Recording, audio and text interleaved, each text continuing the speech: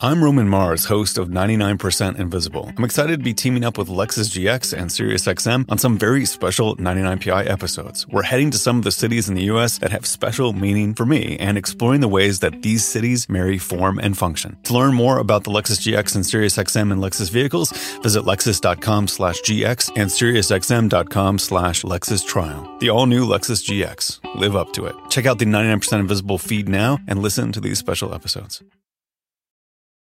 Luxury is meant to be livable. Discover the new leather collection at Ashley with premium quality leather sofas, recliners, and more, all built to last. No matter how many spills, scuffs, or pet-related mishaps come its way, the leather collection at Ashley is made with the durability you need for the whole family. Shop the new leather collection at Ashley and find chairs starting at $499.99 and sofas at $599.99. Ashley, for the love of home. I love Fixer Upper.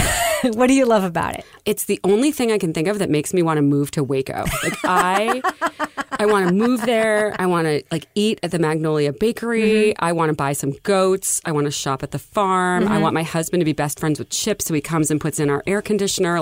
I want the whole Magnolia lifestyle. I love HGTV, and I found out I'm not alone. It turns out the guilty pleasure isn't just mine. It belongs to almost everyone I talk to. And in my new podcast, HGTV and Me, I'm going to talk to all kinds of people, listeners, friends, other podcasters about everything that is weird and wonderful about everyone's favorite DIY network. Love It or List It is actually a deep drama looking at the tension in relationships, and it's HGTV's Who's Afraid of Virginia Woolf? It's basically just a show for hoarders. If those people would just clean up all their crap or get rid of a couple of pairs of shoes, they wouldn't have to spend hundreds of thousands of dollars remodeling their homes. I feel like you know why I'm calling. Well, I feel like... Wait. Okay, go ahead. We're going to have a chippervention right now.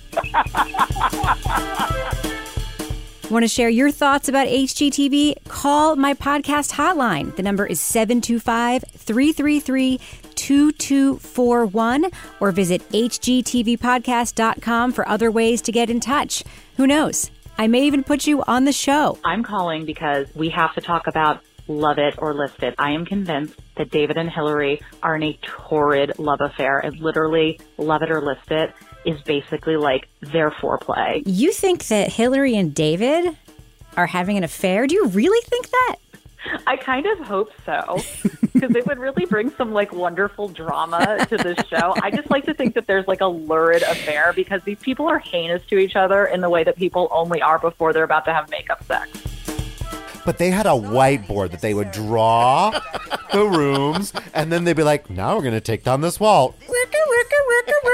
And they would erase the line on the whiteboard, and it was the best. And Hillary has the shittiest job in the entire world, right? She does, and she dresses beautifully for it. I would wear a ratty hoodie and some gross old sneakers, and she's like, let me put my Louboutins on and crawl through your crawl space and tell you what I have hopes for it. Do you have a favorite property, brother? The hot one. Just kidding. We were forced into the decision to buy this home because the house... It looks like a compound, first of all. It's very Branch Davidian, you guys. Right? It's Branch Davidian modern. Hillary comes in, I think we should just burn it down, right? I'm Rebecca Lavoie, and HGTV and Me will be hitting your podcast feeds soon. Subscribe right now on Apple Podcasts, Stitcher, or wherever you get your favorite audio. HGTV and Me, you won't want to miss it. You can support this podcast at patreon.com/partnersincrimemedia.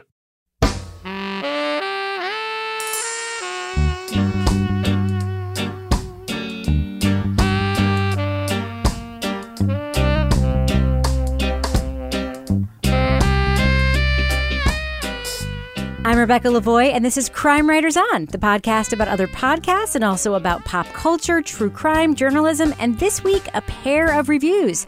We'll talk about Black Hands, a true crime podcast from New Zealand, and the Netflix series Ozark.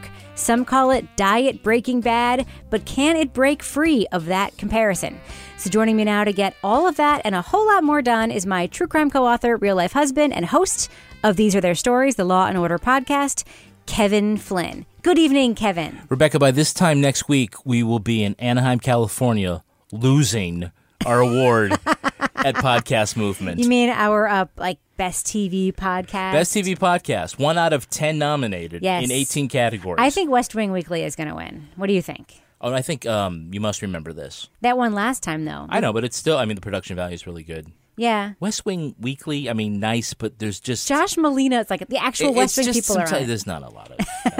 All right. Also with us is journalist, true crime author, licensed private investigator, former defense investigator, certified cat lady, and once again, certified parrot head, Laura Bricker. Good evening, Laura Bricker. Good evening. Wow, my list keeps getting longer and longer. Hey, there's a lot to talk about when it comes to you, Laura. It's not my fault. You stop being so interesting.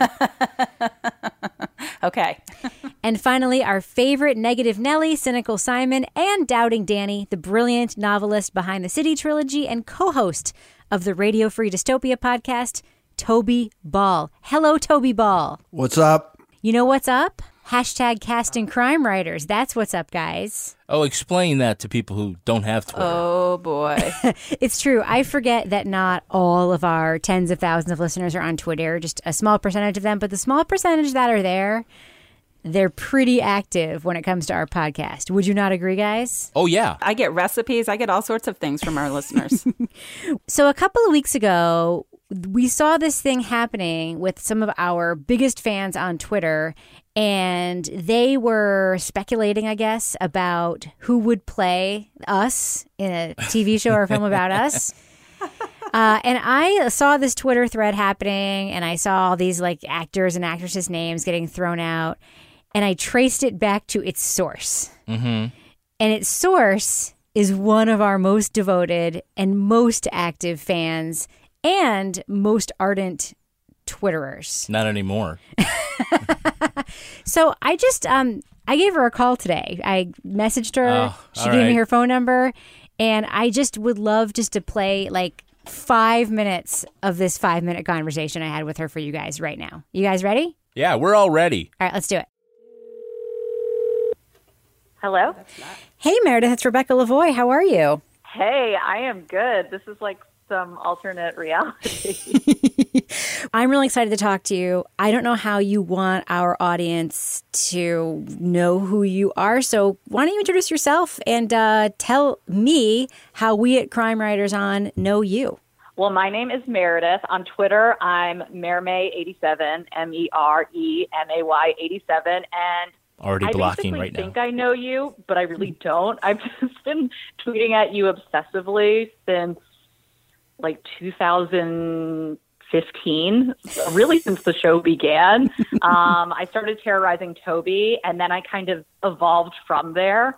Yeah, it's kind of taken on a life of its own. But yeah, Twitter friend turned, I hope, real friend. Oh, yeah. I would say you're definitely in the real friend zone at this point.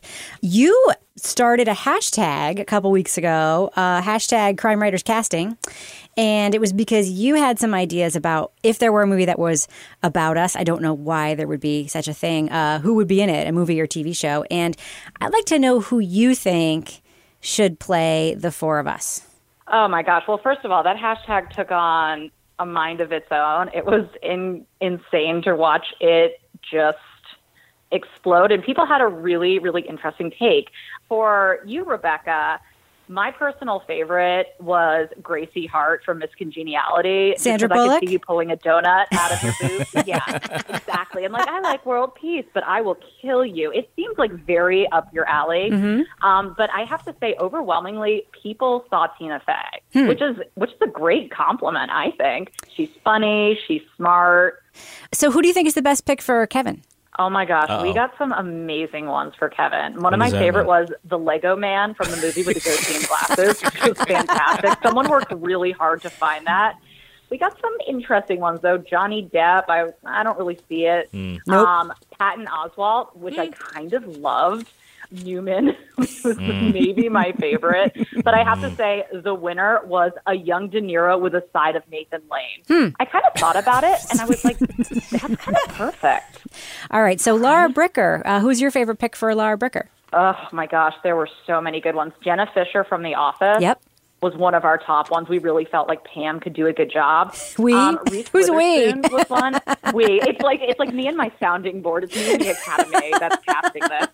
It's my new online friends that really took to this idea. Molly Shannon was another one. I personally really liked Kate McKinnon as the cat lady on SNL, where she's like creepily petting the cats and kind of, I don't know, I could see Stampy in there. I could see really incorporating a lot of the different elements of the show.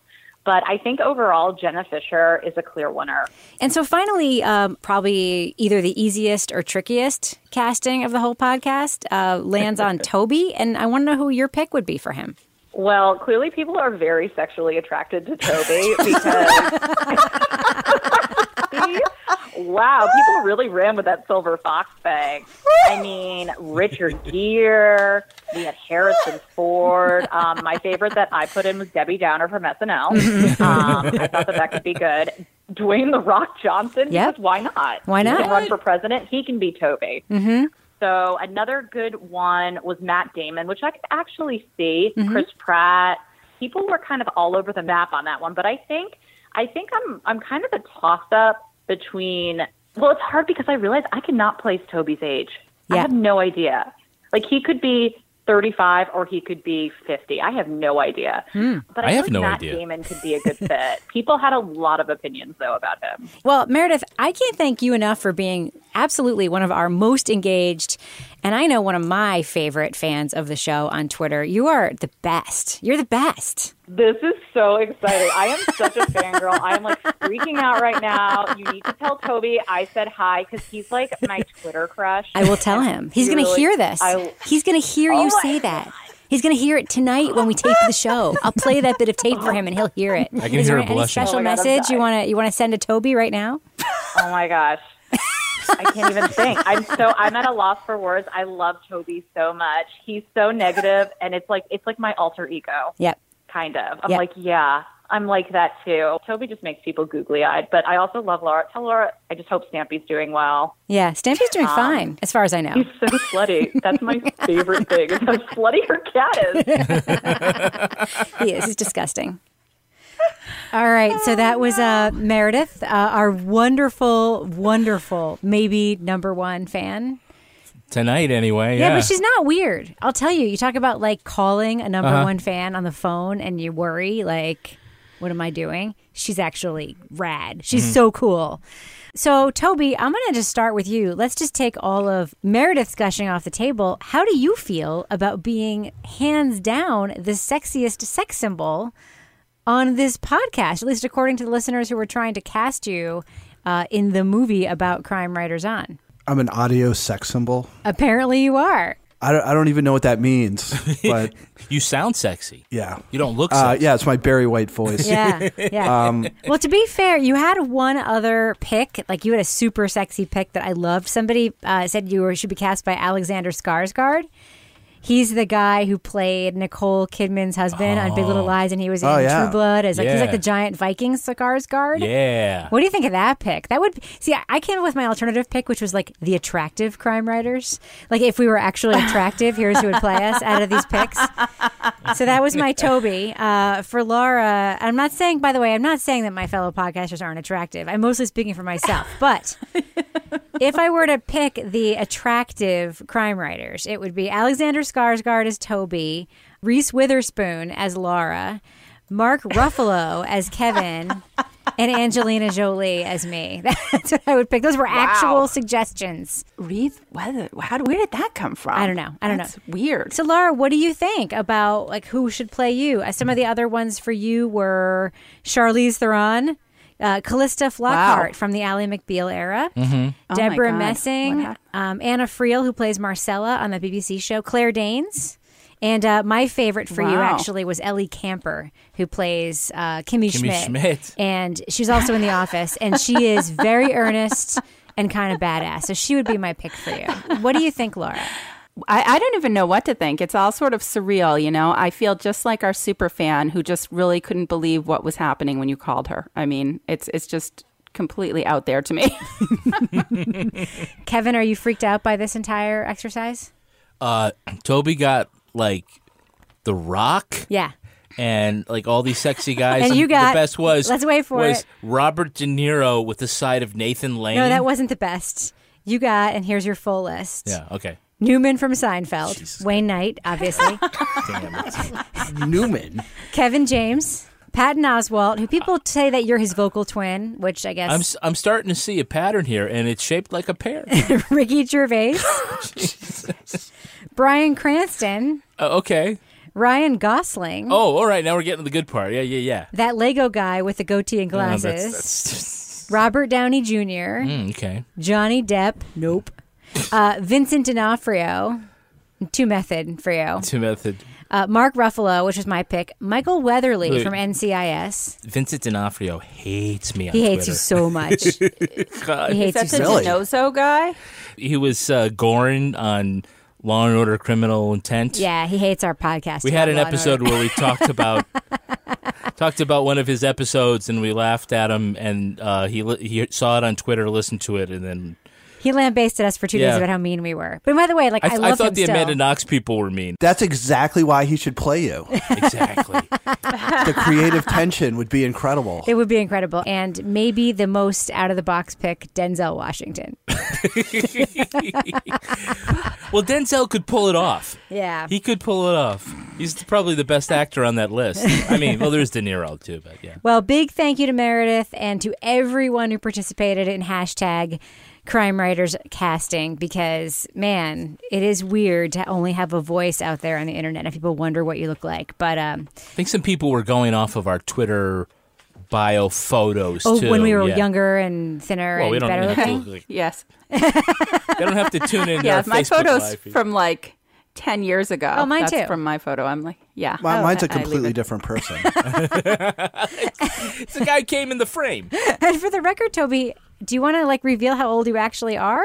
Today is the 16th of August. Yes. On the 23rd, I will be 50. Ooh. Wow. So Meredith was like right and 50% of her guess. Well, happy birthday. Wow. And thanks for giving your date of birth to the world. Nothing bad will happen after that. Yeah, and my social security number. Quickly. Yeah, whoa. Transition Cut to his a microphone LifeLock off. ad. Quick. All right. All right. I suppose we should move on to the actual show. What do you guys think? Should we? Should we do it? Mm-hmm. Our first topic for conversation tonight is Black Hands, a family mass murder. In 1994, 5 members of the Bain family were found murdered in their home in Dunedin, New Zealand. The crime had been the subject of 2 trials, a guilty verdict and a not guilty verdict, and is essentially New Zealand's crime of the century, with plenty of division about whether or not David Bain, who was convicted and then exonerated in the murders, is actually guilty. This is the subject of a podcast, Black Hands, a family mass murder. Journalist Martin Van Benen seeks to re-examine that question in Black Hands. The 10-part podcast looks at the case in detail, and it's one that many of our listeners requested that we check out and review. And I really hope they don't regret asking us to do so. All right. Well, first I want to talk about the case itself. This is the first podcast we've talked about that involves a mass murder, in particular the mass murder of a family. And the first episode does open with a description of the crime scene and what, police saw when they arrived and all that stuff. I actually thought this part was pretty compelling. What did you think, Kevin, of just sort of the setup of the show?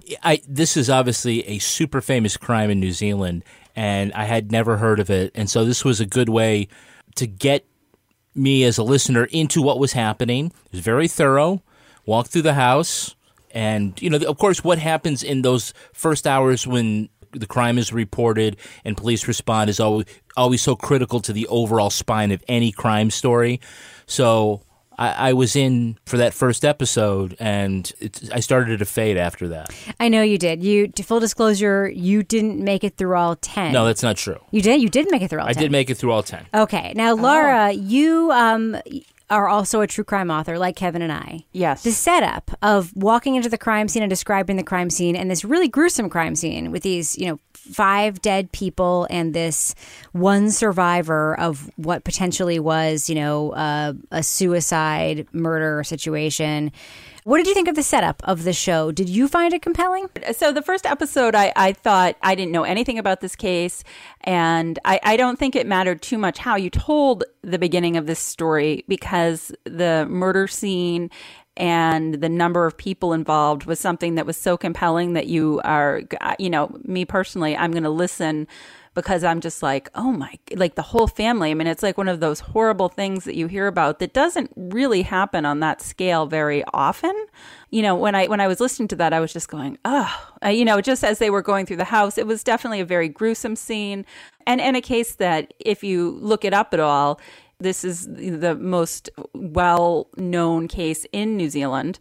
So I was coming in blind, but I think there was definitely plenty of information for those of us that didn't know any of the background. Now, Toby, the podcast, one of the things that happens near the beginning is it sets up a conundrum that feels a little bit familiar to me when I hear it, which is one of 2 people had to have committed this crime. Either the father, Robin, who's dead and who left potentially a suicide note saying, something like, you were the only one who deserved to live, referring to the son David. Stay, I think it was, yeah. Who survived. Sorry, yeah. Or the son David, who is the survivor, who is, brought to the police station, later makes the statement to his aunt, which we hear in the opening credits of the podcast, where she describes him saying, "Black hats. Black hats. They're all dead. Dead. Yes. That was my favorite part. The police 911 call is your favorite part? The part where the guys go, and they're all dead. That part. I love that part. Just as a piece of audio, you mean? You're not like a sick no, person. It's audio. Okay. I know. Just to clear that up. Okay. There's not a lot of good audio in this podcast, but that was one. But Toby, Yes.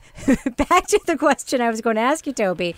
This conundrum and this setup, if it had to be, one of these 2 people, are there problems with that either or setup, either as a storytelling device or as, just from an investigative standpoint? Like, it has to be one of these 2 solutions. I mean, this is familiar, right? We heard it to some extent in the first season of Serial One, right? Where it's either one person is lying or the other person's lying, thereby locking you in. What'd you think of that, Toby? Can I just point out that after saying, is there a problem with either or? Yeah. You then followed up with 2 either ors? Yes. It's a very good point. You're right. I am rhetorically deficient. I'm done.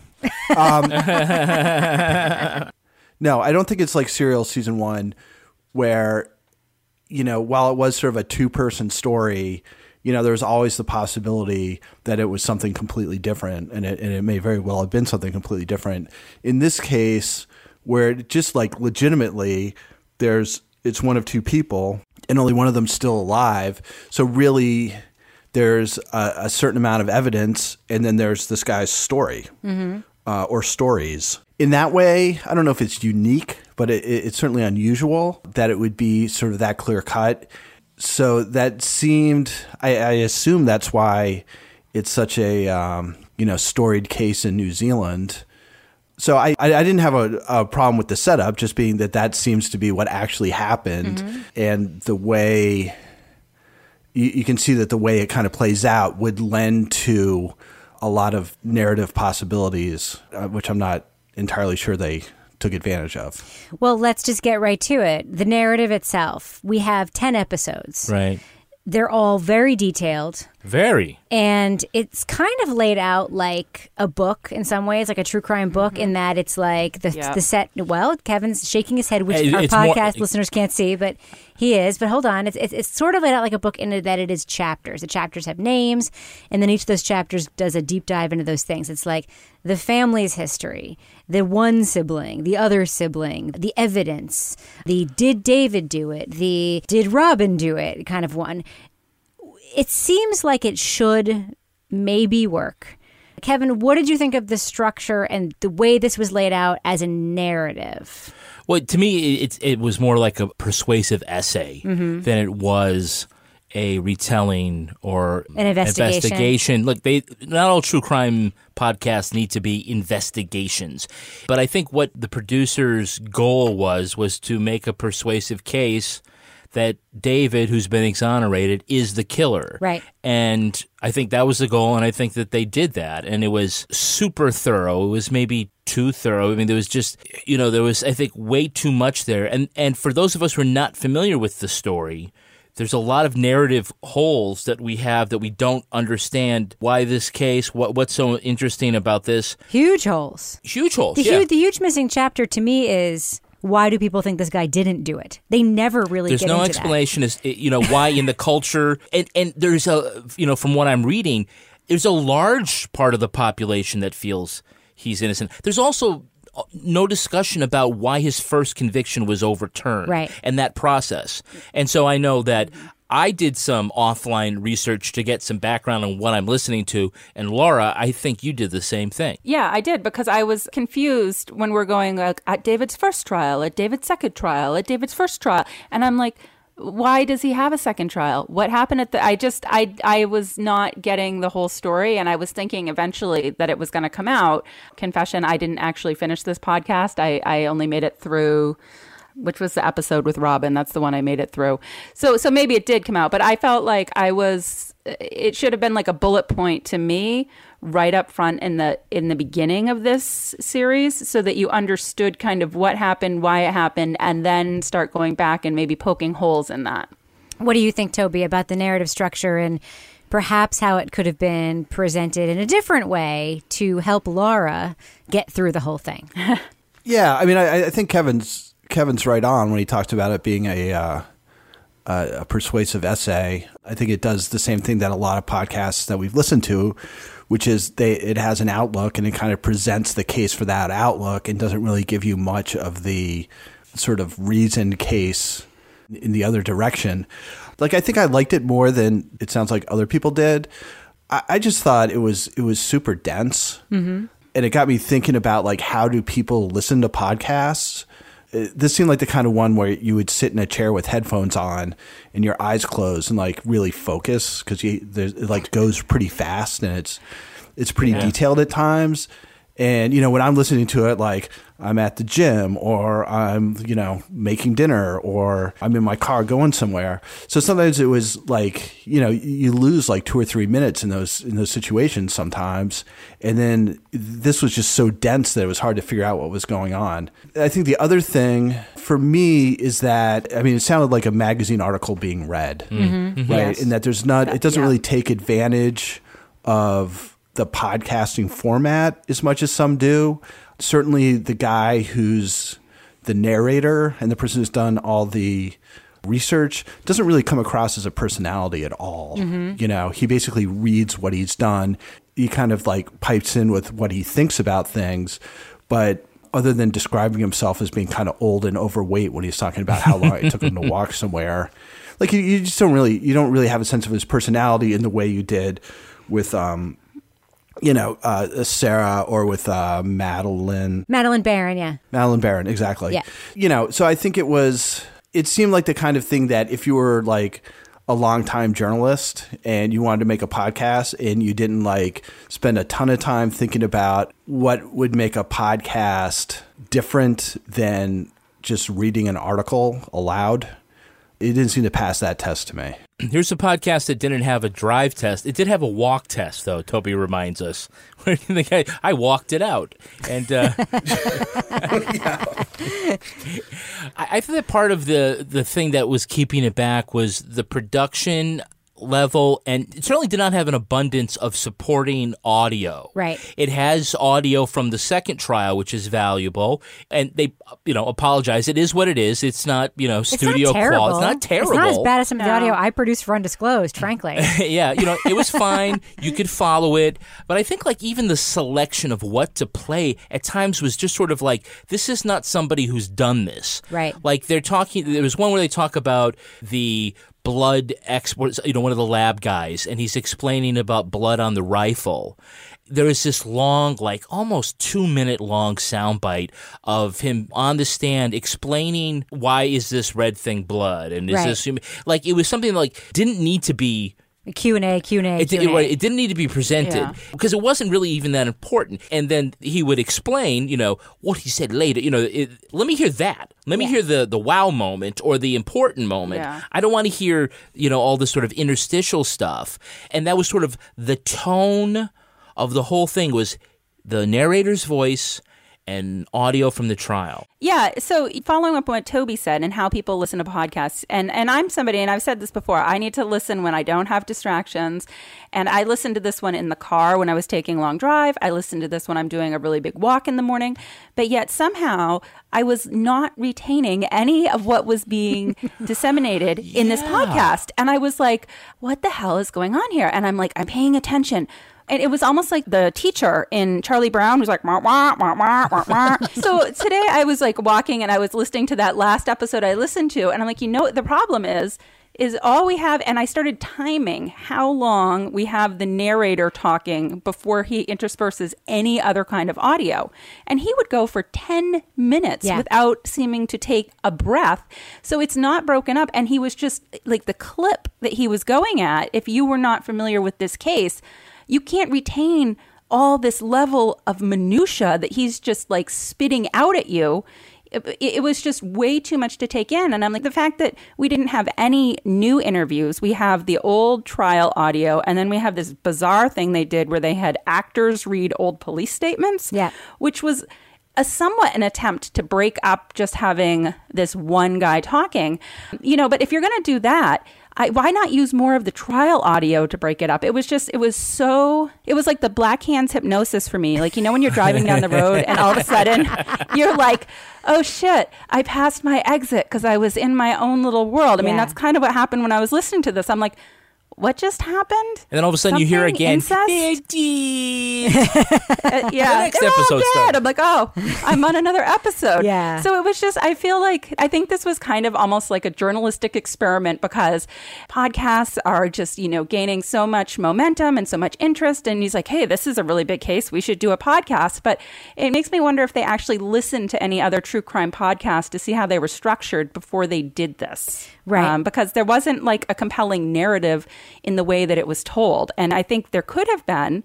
And I think it was too long. I mean, I think 10 episodes was way too long. Way too long. I mean, it was like he was working for one of the attorneys with the level of information he had, which if you're really interested in this case is great. But if you have no knowledge of this case, you're just like, what just happened? Yeah. So one of the things that I, would just like to point out is the value of an editor in a project like this, right? So I think, and I will stand by it, that if I were to take the 10 episodes of audio that this podcast is, and they allowed me just to have them, just take them as they are, and recut them, even including like the music interstitials and everything, I don't even need the raw tape. I could probably make 5 pretty good episodes out of this story. It was just too much. Like we had at the beginning, there was that would be solving one problem with the podcast, That's but not right. everything. It would be solving one, but so at the beginning we have the setup of the crime scene, which I actually found compelling, and I'm like, oh, this is interesting. And then there was a second episode, I believe it was, kind of went into like the freaky weirdness of the family, right? Yep. And you're like, oh, this family's weird. Like that's interesting. These people are off the grid. They have like. Obviously, there are a lot of issues with mental health. I'm not saying mental health issues are weird, but there are other weird things with this family. If you listen to this podcast, you'll know what I'm talking about. Who's got the most devil in them? Exactly. Who's got the most devil in them, this potential incest thing. It's really interesting. But then we hit those same notes over and over and over again, as well as contradictory notes, right? So we hear that Robin potentially is having this like abusive incest relationship with his daughter. And then you hear from all these other teachers who were like, he was wonderful. He was so innovative. And it's like, no, you can't do that later after you've done this dump. It kind of goes back and forth. It's not a cohesive narrative. So the way that I would restructure it is this. Crime scene, family, but start with the interviews that make them seem like kind of okay. Like David was in the chorus, Robin was a teacher, and then, get into the, but were they? Do the thing where they covers the turn that's weird. Do the, aunt stuff with David freaking out, him being in jail, giving the thing. First trial. Then the missing pieces how did the exoneration happen? And why does anyone think this guy is innocent? It's missing, right? Yeah, and I think that maybe that this podcast is not produced for people in the United States. I think the more I think about it, the more I feel like this is addressed to the people of New Zealand who know this case inside and out, and this is going to be my persuasive argument that shows why David did it. Mm-hmm. Because there's none of that other sort of background. But we never There's got no a why. mystery. We never got a why David did it. Well, I guess you really can't answer why. Right. But if you get to the 10th episode, which is all just Martin speaking, and he starts off by saying, it could be Robin, it could be David. I think it's David. And here's why. Which I was like... Spoiler alert, I was by the like, what? You can't, like, if you were in Los Angeles, they'd be running down your door right now with a lawsuit. I guess that's how it goes there. It's kind of like their OJ. If somebody did an OJ podcast, they wouldn't have to start necessarily played at USC, unless you're doing, again, like, his whole life. But it just sort of kind of picked up and went from there. And by the way, you don't have to be James Fitzgerald to start thinking, it sounds like the son did it. He walked home and everybody's dead but him. And he I'm going to pass out and I'm going to pretend to have a fit when you ask me what happened. Okay. Yeah.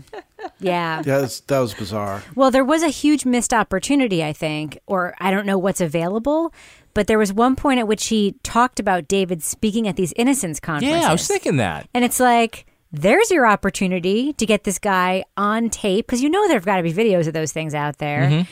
And people maybe at the conference talking about why he's allegedly innocent, and so forth. Huge missed opportunity, right? Yeah, and just I'm going to give the thumbnail sketch, and I'm probably going to get it wrong because I'm not an expert in the New Zealand legal system.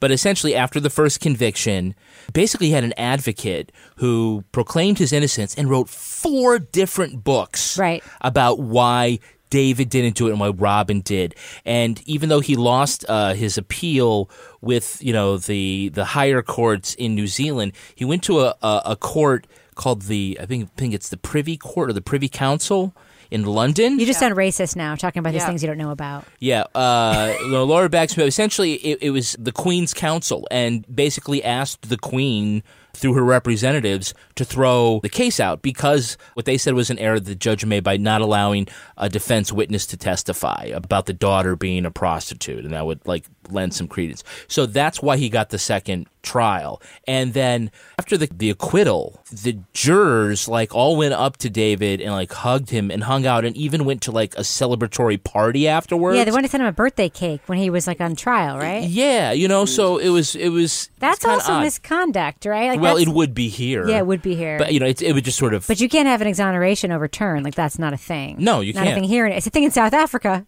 Yeah, apparently so. Here. Yeah. I don't know. I don't want to spend. But that's all stuff that would have sort of shaped why we were here and talking about this in the first and place. And it was a missing chapter. Yeah, it was a big missing chapter. Huge missing chapter. Well, I just want to go around the horn. I'm going to start with Laura so that we can start low and then maybe do a step up with Toby and then go to Kevin.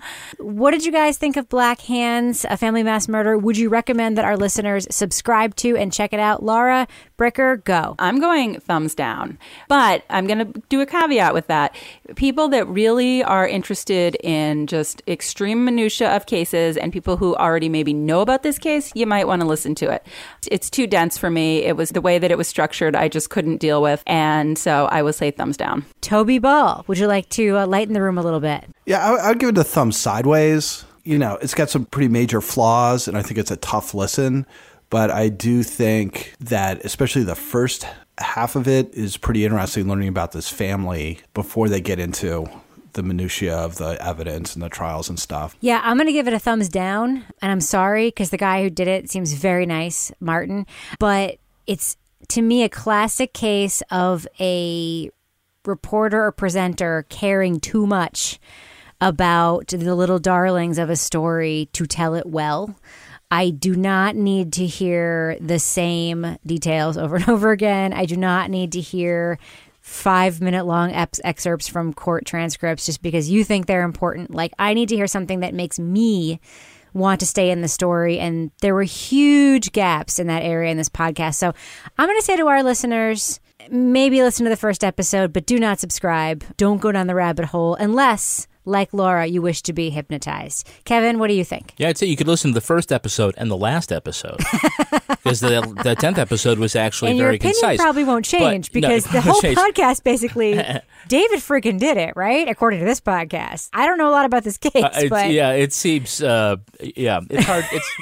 It's hard to sustain that Robin suicide argument. I'm just going to say, look, I would say that if you already know this case, you're from New Zealand, this is something you're interested in, then I'm going thumb sideways for you. Otherwise, I'd say, I love that our listeners brought this to us, but I just don't feel like this was well told or understandable for all the reasons that we discussed. So I'm a thumbs down, despite the fact that it really sounds like it's an interesting case, an interesting protagonist that wasn't really developed, a very troubled family, like what could have brought this family together in a good way.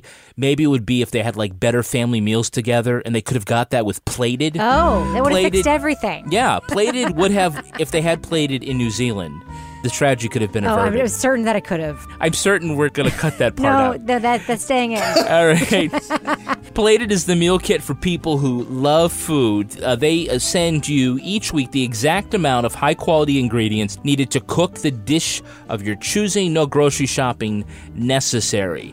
We love doing this kind of thing at home where we get all the ingredients out and we like prep it and everything. Fans. And you could probably, pick up a cookbook and go to the grocery store and or just go through your pantry and start putting this stuff together. But you won't ever be able to get everything that you need. This month there's a steak stir fry, and it requires 2 ounces of oyster sauce. Oh yeah, I don't have that. I bet there is nobody here who has oyster sauce. And if you go buy oyster sauce, it's going to be bigger than 2 ounces, and it's going to be like $18, and you're never going to use it. You're never going to use it. The Southwest turkey burgers. I had those tonight. And you had the Chipotle paste that you never would have. Or I would have had a huge can of it, and then it would have sat in my refrigerator after I used the 1 tablespoon I needed, and it would have gone bad because I didn't need it all. And last week I had the coconut chicken curry. Again, Ooh. It was very tasty, but it was delicious. But it had a small thing of fish sauce. Who has fish sauce? But it's great because these are the little things that make Plated meals so delicious and so fun to make. I love spending the time in the kitchen with my family. We learn to cook together. Watching me make Plated. Yeah, it's good. We actually let the kids, hey, throw this in. It's fun. Everybody looks forward to our Plated night. So discover your ideal dinner experience. Go to plated.com/crime to get 50% off your first Plated box. That's 50% off for a limited time only. Terms apply. See plated.com/crime for details. That's plated.com/crime. I love eating. But you know what else I love? What? I love reading. Did Toby just And I bring that up because today's show is supported by Book of the Month. Oh my God, what is happening right now? I know. It's an alternate universe. Toby, are you going to tell us about Book of the Month? I sure am. Book of the Month is a rapidly growing service with a simple goal: to make sure you love what you read. They search high and low for new books that you wouldn't have found on your own and narrow down to the top 5 each month. My experience, having done this for 2 months, is that there's a minimum of 3 of those books that I definitely want to read. This is why Meredith loves him, because you're sexy when you talk about books. Keep going, Toby. This is amazing. Yeah, so pricing starts at just $10 for new hardcover releases that usually cost $15 somewhere. I usually see them for about $25. Book of the Month is a great value. Whether you get a book once a month or once a season, the exclusive prices will save you tons. This month, I saw a book that was called The Blinds by Adam Sternberg, and I picked it, and then it was one of those things where once I'd picked it, and the next day when I was just kind of cruising around the web, I saw it a whole bunch of places. And then it was counting the days until it arrived in my mailbox. I had to finish my other book really quick. And then I devoured it in 3 days. So it's super easy. You just click on it. It shows up in the mail. Book of the Month. It's bound to delight. And get your first book for $10 at bookofthemonth.com/crime writers. How does it feel?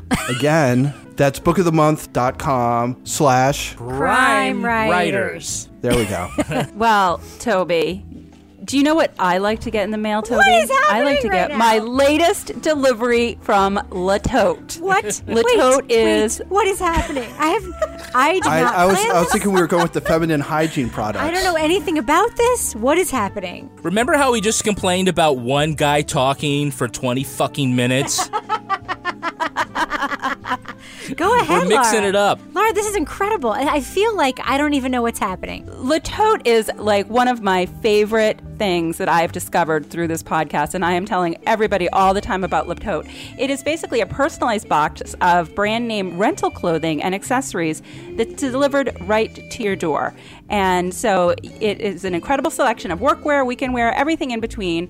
It helps you look great for any occasion.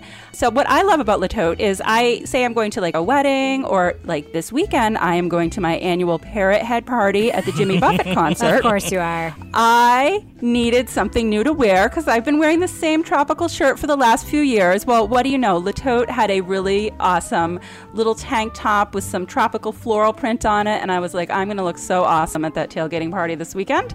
So that was very cool. And you enter all your sizes in, so everything fits. You enter all your measurements, so when you're getting the clothes, they'll like give you little suggestions and say, based on your measurements, our stylist thinks this might be a little too tight or this might be a little too loose. So you're getting clothes that fit. And as soon as you send the box back, they send you new clothes, which is awesome. What about you, Rebecca? Have you tried the La Tote? Of course I've tried a La Tote. I'm all about the La Tote. I love it because it's just like a nice surprise.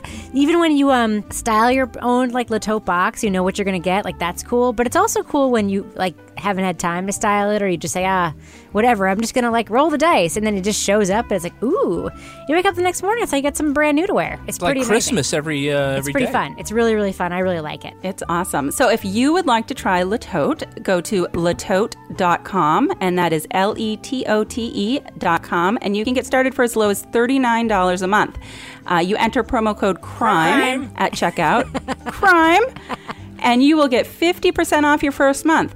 Once you sign up, you'll receive complimentary customized totes within days. Mine usually come within about 2 days, which is awesome. Super for New Hampshire, too, that's super fast. You choose between one or unlimited totes a month, and just wear what you want, return everything else in the mail when you're done, and it's that easy. So enter your code CRIME. Feel fabulous with fashion delivered right to your door. Okay. I had no idea that was going to happen. And kudos to all of you, man. I feel like I just had a birthday surprise party. It's very exciting. I think it kind of showed why we let Kevin do it all the time. No, you guys were great. Mixing it up behind my back, doing some ads. It's pretty exciting, man. I know. It's a good time. It's a good time. All right, well, moving on. The other thing we're talking about this week is Ozark. Ozark is the latest Netflix original series to make a splash both among our listeners and in my house. The first season dropped earlier this summer. It stars Jason Bateman and Laura Linney as Marty and Wendy Bird, a couple who flee to the Missouri Ozarks in a last-ditch attempt to launder hundreds of millions of dollars for a Mexican drug cartel. The series has been compared to Breaking Bad, perhaps unfairly, because while it does revolve around a seemingly regular guy breaking the law, it also breaks the familiar formula of crime and family dramas on many fronts, and I think those fronts are what's worth talking about. So, that Breaking Bad comparison, I just want to get it out there and get rid of it. It has been the subject of a lot of the reviews of Ozark, and it's been a lot of like the talking points around it. I've seen Jason Bateman like on the Today Show, and they're like, people say this is like the new Breaking Bad. I think it's unfair because Breaking Bad was singular in the same way that Mad Men is singular, and as every show in the 60s is going to be compared to Mad Men, it's a different show with a pretty different premise. Yes, there are similarities. I don't know. Am I alone in that? What do you think, Kevin, about this inevitable Breaking Bad comparison? I don't necessarily think it's a bad comparison. I think maybe there's a kind of subgenre here, and maybe it's, good guy forced to do bad things. It's kind of noir in that sense. I think that maybe it's just probably the easiest comparison people can grab. That you've got a likable straight arrow kind of guy who gets caught up in a world of crime, but they are very different characters, and it's a very different story. Yeah, I guess for me, the log, needing to have that log line, it's tough for me because then I go into it with an expectation, and I'm set up to be disappointed, like from the start. You know what I'm talking about, Toby? Like, this happens a lot with books and with movies too, right? Where it's like there's the the paragon that everything is compared to? Yeah, I didn't read much about it beforehand, and by much I mean anything. So I didn't realize that was part of the thing. But when I started watching it, and I watched some of Breaking Bad, but not a ton, it reminded me of Weeds as well. And I think there's this genre where they identify who's going to be watching it, which is going to be, for the most part, Caucasian, middle-class people about our age. The whole kind of premise is that you can be a person like us and totally deal with the underworld. Mm-hmm. If you had to, you could totally cope and, deal with drug dealers and do all this stuff. So it's kind of like a little fantasy in sort of the same way that teenagers read these dystopian fantasies about Katniss Everdeen and stuff. Yeah. It's you sort of see yourself being put in this position, and that's kind of what makes it, I think, compelling for sort of your typical pay cable station watcher. But there's nothing wrong with the genre, right? That's not a problem in and of itself, just the fact that there is this genre. No. I mean, I think the only problem, and I'm going to confess that I have been binging this as fast as I could, but I was on vacation. So in the Ozarks. So I haven't seen the whole thing, but it does, one of my criticisms of it would be, you kind of feel like you've seen it before in some ways, and maybe there's some crazy twists that happen later, but I wasn't seeing any ground being broke. It seemed it was very well acted. The writing's good. How far did you get? I don't know, 4. Oh, 4 out of the 10. I will say, Toby, and I'm not asking you to not participate in the rest of this discussion, but a lot of the shit that goes down in the show happens after episode 3, 4. A lot of the things that make it, to me, different and distinctive happen afterwards. But I'm not going to say you can't be critical as a result of that, but I do think that I may share some of your criticisms if I had watched through that point in the series. Toby does make a good point about sort of it's really made for the viewer to start thinking about what would happen, whereas we have these caper movies where it's about things like Ocean's 11 or The Sting, where people other than us, and the story is driven by the operation and the how do they do it, and that's what's entertaining. There are, like Breaking Bad and Weeds and Ozarks, it's okay, you, regular suburban person sitting on your couch, if you were thrust into this situation, how would you survive? What would you do? Could you go and threaten somebody? Could you come up with a plan to launder millions of dollars?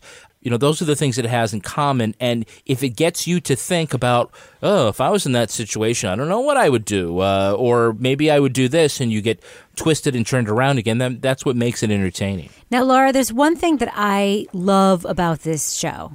I love the cast, first of all. We should just say the cast of this show is awesome. Incredible. Mm-hmm. Jason Bateman, Laura Linney, Ruth, the actress, Julie Garner, who you might know from The Americans, Julia Garner. Incredible, just really well-rounded cast of some unknowns and some known actors. The other thing I love about this show is, to me, the big format breaker is that keeping the money laundering a secret is not part of the tension of this drama. It's the first or second episode where they tell everybody what they're doing. The kids know. The mother tells the kids. The people just sort of spill it all the time. It's just sort of your dad's laundering money for a Mexican drug cartel, and it takes that tension off the table, freeing us to enjoy other tensions. Laura, did you feel the same way as I did, that was format breaking for this? Yeah, and it was interesting how the whole family was brought into it. I love the little boy who's researching everything on the internet and watching the videos of what the drug cartel does to people. Because that could have been a whole thing where it was the secret, nobody should know, we're going to keep it from the kids, we're going to keep it from the wife. But that opened the door to all these other things, like the really evil people who were raising the poppies up on the mountain. They were just crazy, and then you have the whole clan that's living out on the river being led by Ruth. And so I think, all these sort of side characters became a much, to me, bigger part of the story than the whole money laundering portion of the story. But it was just the whole series. I loved it because it was just so dark. It was just a very dark, even though you've got, Jason Bateman, who looks like Mr. All-American. I mean, it is a very dark show. And that's what really kept me going with this. Dark, but kind of fun, right? In a weird way. Yeah, but fun. And that's what you're saying. Like, it's not like a groundbreaking. Yeah, it's not like something we haven't seen before. But that wasn't the point. This was an entertaining summer show, a summer thriller that's entertaining, that you don't have to think too much about, but it's really good, and you want to keep watching the next episode because it's very well done, and it's a crazy plot of all these other, the preacher on the water. I mean, you've got all sorts of just very fascinating characters that come in, and the action just keeps moving as this goes on, and the suspense keeps coming up as it keeps going on. So it was a really fun thing to watch. But I wouldn't describe it as light. Either. It's compelling and that's what drives it. But it's not because it's like a beach read kind of thing. You do have to watch it, and there's tension, and, there's still some deeper symbolism and metaphor that's out there if you want to get it. It does grab you. If I have to ever watch another one of these that has a strip club in it... So that was one thing where I was like, is this seriously going to happen? Mm-hmm. That is like the most cliched possible thing. And I don't know if it's so they can throw a little nudity in there, or it's because strip clubs seem really seedy and it's a way to add seediness. I actually think there's a practical reason. It is because strip clubs are used to launder money, like in every criminal enterprise, because it's a cash business. It's guys throwing dollars on a stage. Yeah, you're not laundering ones. Yeah, it's true. It's the cover, the $20 cover. You're laundering that. I'll defer to your expertise on strip clubs. It does actually turn into a different thing, though, right, Laura? It's the tip of the iceberg. Yes, the strip club that you saw at the beginning, that is just the tip of the iceberg of a whole lot of shit going down. That's all I can say. It is. It's a necessary vehicle to drive the plot. It's a necessary vehicle for the character of Ruth to grow and turn into a different character. Now, does it need to be a strip club in order for that to happen? No, sure. No, it didn't need to be a strip club. It was a shortcut in a, maybe one season series. Certainly, it was a writing shortcut. Could have been like a small, off the books casino or something. Sure, could have been that. If casino gambling is legal in Missouri, which it is not, as they point out later in the series. I think some of these questions may be answered by the time you get to this was my point, is that this show is like it's like a bloomin' onion at like a fast food chain restaurant, right? Mm-hmm. Like, you think it's one thing on the outside, and I have, since I started tweeting about this show, this is one of the rare shows, Kevin, that you and I binge watched in 2 days. Yeah. And we don't do that. Usually, even when we love a show, we'll, watch it over a week or whatever. But it was like a Saturday. I wasn't feeling great. We watched the last 10 episodes, or 8 episodes, in one day. So we got the full package together. And it felt like every episode, and it's rare, got better and better and better and deeper and richer and more interesting in a way that was incredibly surprising. And the cliche stuff at the beginning, like the family packing the car and moving across country and the guy having the breakdown in the woods, like that stuff that we've seen a million times before, you kind of forget it all by the time you get to episode 6, episode 7. And one of the reasons why is because with the absence of that secrecy conflict, instead we have the conflict of multiple villains. We have this sort of sense of play stuff. But let's just talk about the multiple villains briefly, Kevin. You have the regular hillbillies. You have the grifter family. The scary hillbillies, the Snells, as Laura alluded to, the scary poppy-growing family. You have the kind of psycho and kind of sympathetic FBI agent who's obsessed with taking Marty down. Mm-hmm. And over it all, you have the incredibly intimidating, super scary cartel dude played by Esai Morales, who will just slit everybody's throat given the opportunity. Right. So you have attacks on multiple fronts. And you also have the tension at the Blue, is it the Blue Cat? Yeah. You also have, there's, still domestic tension between the kids and the family and whatnot. And the husband and wife? Even though everybody in the family knows that dad is laundering money, and the kids want to know, well, what exactly does that mean? Come on downstairs, Johnny, I'll show you. There's still lots of conflict, and it seems like every time he's got one plan that's going to fix everything, something else goes wrong. Well, that plan works, but then he needs a new plan for some other problem. And then you have the very interesting characters of the preacher and his wife, which is a whole other layer. Now, Laura, one of the things that I complain a lot about in media is just sexism and portrayal of women. And this was a huge complaint that I'm not alone in having about Breaking Bad, like maybe the greatest series of its kind, was the portrayal of Skylar White in that series, the wife who was in the dark for a long period of time and then wasn't in the dark, and basically portrayed as the foil for Walter White the entire series. And in this show, we have Laura Linney, who is like one of the greatest actresses working for the last 2 decades or more, playing a wife who we learn is not just part of the story, but an integral part of the story. Do you feel relief like I do when you see the wife, I'm putting this in air quotes right now, the wife in a story like this that was built by, directed by, produced by Jason Bateman, that he cast somebody like so superior to him acting wise, and the character is just written so well? Do you feel like this great like feminist relief that I feel when you see a character like this on the screen? I don't know if I feel like a great feminist relief, but I definitely felt like she was one of the characters to me that really made this show, because she did such a good job with this role. And the character had so many layers. I mean, in the beginning, you know, you're just like, okay, this is the woman who's having an affair. And then you start to get some of her backstory about what her career was before children. But then you really start to see her strength when they do arrive in the Ozarks.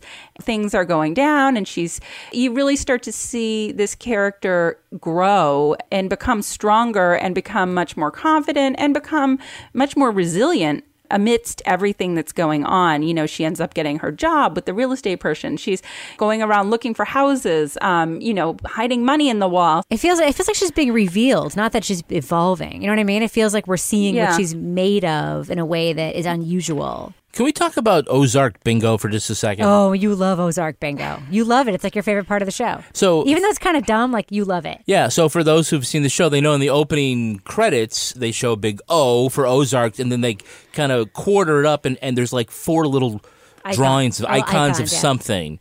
And that has to do with that you'll see in that episode. And so we would memorize what they were, and like one would be a security camera, and one would be a gun, and another would be a stack of money, and the other would be a pizza, right? And you're like, okay, like, and we'd watch and we go, pizza, there it is, you know, and we're waiting for it's the cowboy boot, that's the cowboy boot. I did not even know that there were different symbols. I'm so out of it when I was watching this. How did you know this?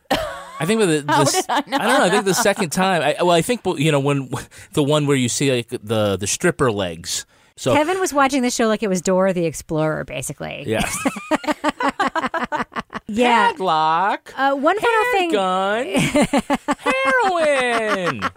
Padlock. Handgun. Heroin. Quick casting question for you, Kevin. Yeah. The actress who plays Ruth, Julia Garner. Mm-hmm. The character obviously develops a lot, evolves a lot. The actress is great. Mm-hmm. Yes or no? Yes. Yeah. Is it the actress or the character there? It's the actress. She deserves a good, best supporting actress in a drama. The other thing that I want to mention in terms of casting is kids. Toby, how sick are you of seeing like bad actors playing boring kids on shows, like in a 1 to 10 scale? I love that stuff.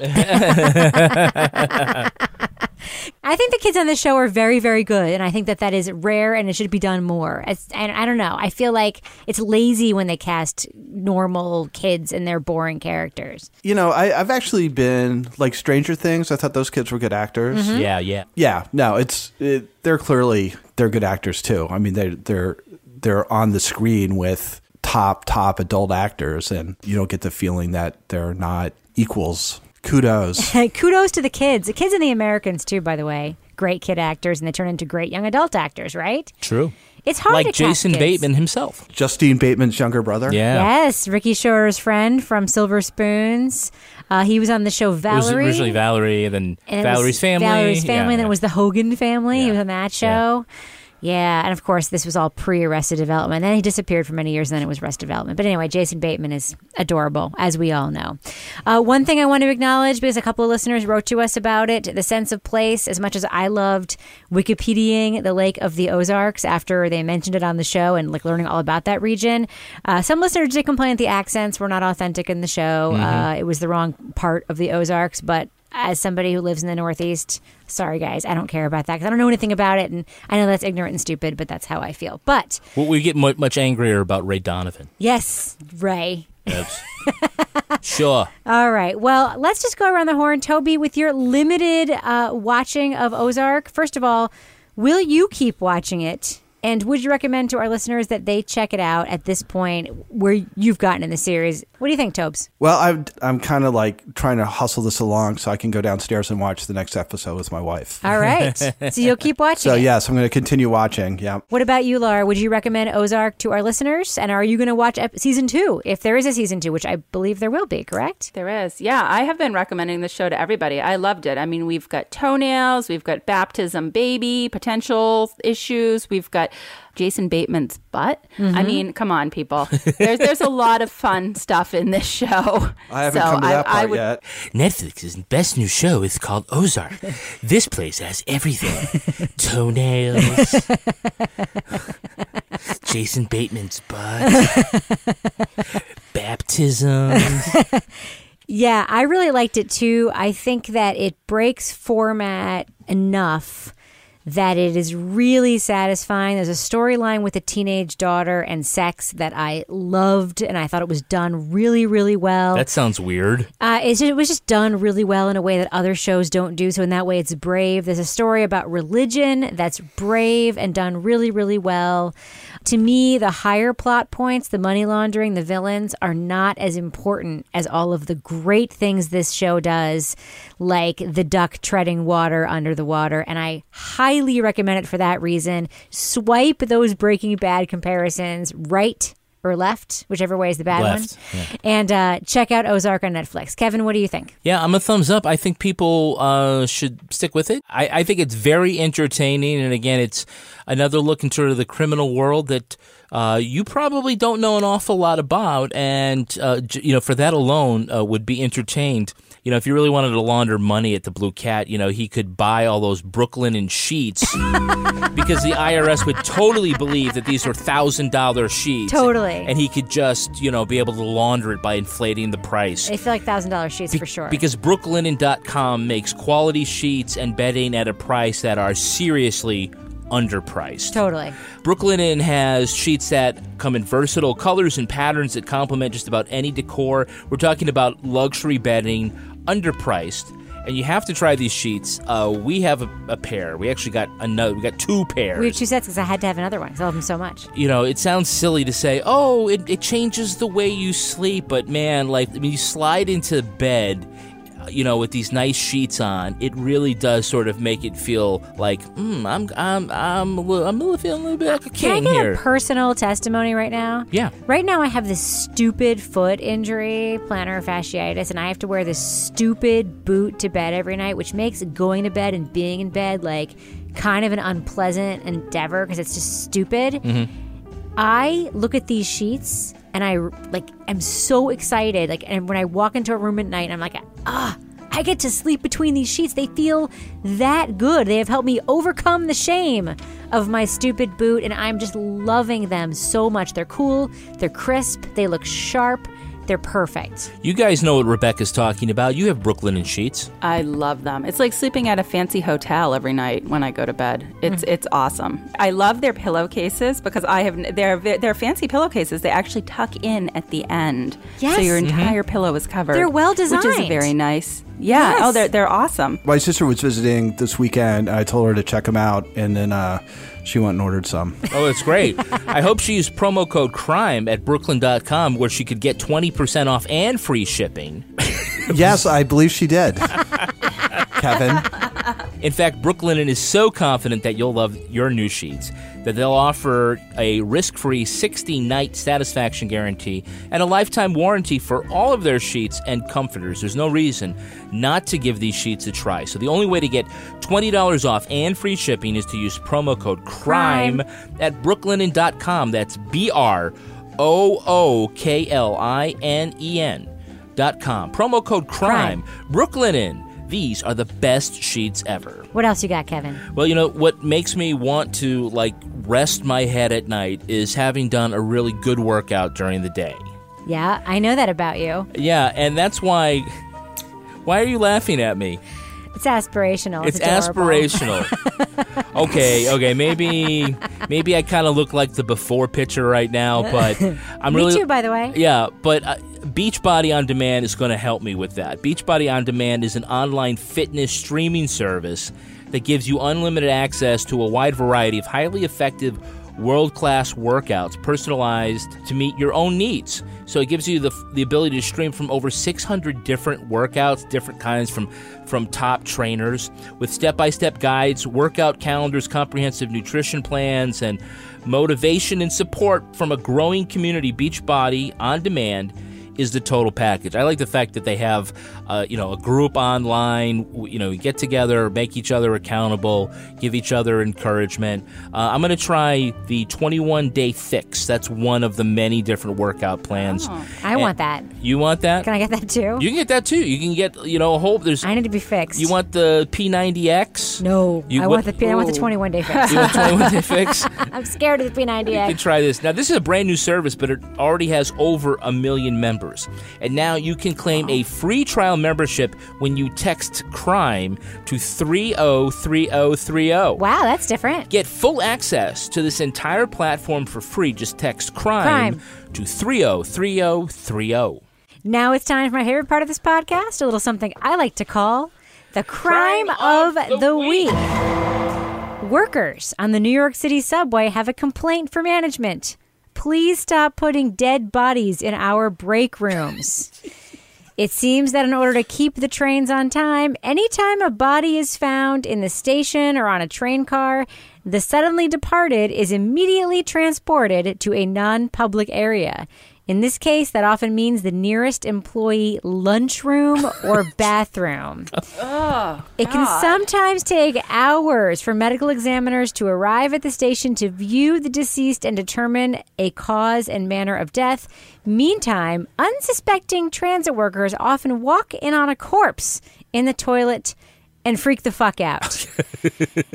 The union says this has been going on for years. Management says they're going to review the policies around handling these one-way passengers. Oh. So, panel, this is a pretty extreme example, but what is the worst or weirdest thing you have ever found in your break room? Laura Bricker, I'm going to start with you. Well, probably the weirdest thing that ever ended up in one of my break rooms was something that I left there. Oh, no. I was investigating a case in which the parties involved were drinking something called mamajuana, which is a drink from the Dominican Republic. So I decided it's also supposed to be an aphrodisiac. So I decided I was going to make some mamajuana to see what the real story was. Now, to make it, you have to soak rum, red wine, honey, and tree bark. And so I made it, and then I forgot about it, and it was so disgusting sitting in the refrigerator for months. It was like toxic cough syrup. It was gross. That was my fault. That was the worst thing that ever ended up in the break room. Toby, what about you? What's the worst or weirdest thing you've ever found in your break room? I'm still perplexed by having an aphrodisiac in your break room at work. Yeah, that's weird. I don't know. I haven't really worked in a whole lot of places with out and out break rooms. I worked with a guy who made ramen noodles, and then he had this pouch that was just fish heads. And he would just dump fish heads. I mean, they weren't big fish heads; they were small fish heads. But he dumped fish heads Guppy on heads. his ramen noodles, and that's what he would eat. Wow. Well, That's pretty weird. that's pretty bad. I work in public radio, so the weirdest thing in our break room is like lots of rotten kale in the fridge. Exactly what you'd expect. Free recyclables that people are trying to give away. My favorite of those lately is about 500 cutout coupons for various stores and places, 95% of which were expired. And the person who left them left a really earnest public radio note. I was just at my aunt who recently passed away's house and found all these coupons. If you're willing to go through them and find some that may be useful for you, they're free. And I'm like, yeah, they are free. And it's literally a pile of paper. So that's what's weird about the public radio break room. What about you, Kevin? So the weirdest thing ever found in the refrigerator at the break room, obviously it would have to be Sister Kathy's vagina wrapped in the butcher paper. Oh, my God. Oh, God. That is Amen. weird. Amen, indeed. We should probably end it on that note. But before we do, Laura Bricker, do we have a cat of the week this week? I have to tell you, people responded to my call like I have never seen last time when I hadn't gotten any cats. I am overwhelmed. I almost did an iguana of this week. Those on the Seacoast have been following Mr. the Jingles? story of Mr. Jingles, the iguana who bit somebody after he got loose. This guy tried to lasso him. Alas, Mr. Jingles is not my pet of the week. I just had to mention him because we also had a nomination for Henry J. Jingles, the gray cat who recently passed away. Yeah, so that was sad. So we have to R.I.P. Mr. And Melissa Burgess's cat, Chloe, I think is going to win. Chloe the fat cat, because she sleeps in the dog bed and she doesn't care what the dog thinks about that. So I say fight the power, Chloe. Hashtag resist, rock on. Chloe. Rock on, indeed. Yeah, she persisted. Exactly. Nevertheless, Chloe persisted. So, Laura Bricker, if our listeners want to reach out to you on Twitter and perhaps submit their cats for Cat of the Week, how can they do that? At Laura Bricker, and it's Lara. And by the way, we get many submissions by email as well. You can email them to crimewriterson@gmail.com, and I will forward them to Laura Bricker, I promise. Toby Ball, if our listeners want to, talk with you about getting past episode 4 on Netflix Ozark, how can they reach you on Twitter? At TobyBallNH. And Kevin Flynn, if our listeners want to tweet with you, perhaps find out what's going on in the latest episode of These Are Their Stories, the Law & Order podcast, how can they reach you on Twitter? Find me at Kevin P. Flynn. And you can find me on Instagram and Twitter at Reb Lavoie. And you can tweet to this podcast at Crime Writers On. You can also interact with fans and with us on Facebook. Sign up for our newsletter at our website, crimewriterson.com. Of course, when you go there, you can buy stuff using our Amazon link. Man, we are overdue having Toby read some Amazon items, are we not? We are. Our theme song was performed by the New York Ska Jazz Ensemble and used with their permission. Line production and promotion, regular production for Partners in Crime Media is done by the very handsome and talented Henry Lavoie. The show was recorded in Square Egg Studio, formerly known as Studio C, and now the place where my husband sits on a bi-weekly basis without pants. It's hot down here. Ugh. On behalf of all the crime writers, thanks so much for listening. We will catch you later. Rebecca, what was that cereal you got that had like the almonds in it? That is it like honey bunches of oats with almonds? With almonds. Honey bunches. Honey bunches, bitches. Honey bunches in the house. This is why Meredith loves him, because you're sexy when you talk about books. Keep going, Toby. This is amazing. I'm super sexy about books. Yeah. Won't have to lick the finger to turn the page. Oh God. Oh God. That's getting cut out. You're disgusting. Go ahead, Toby.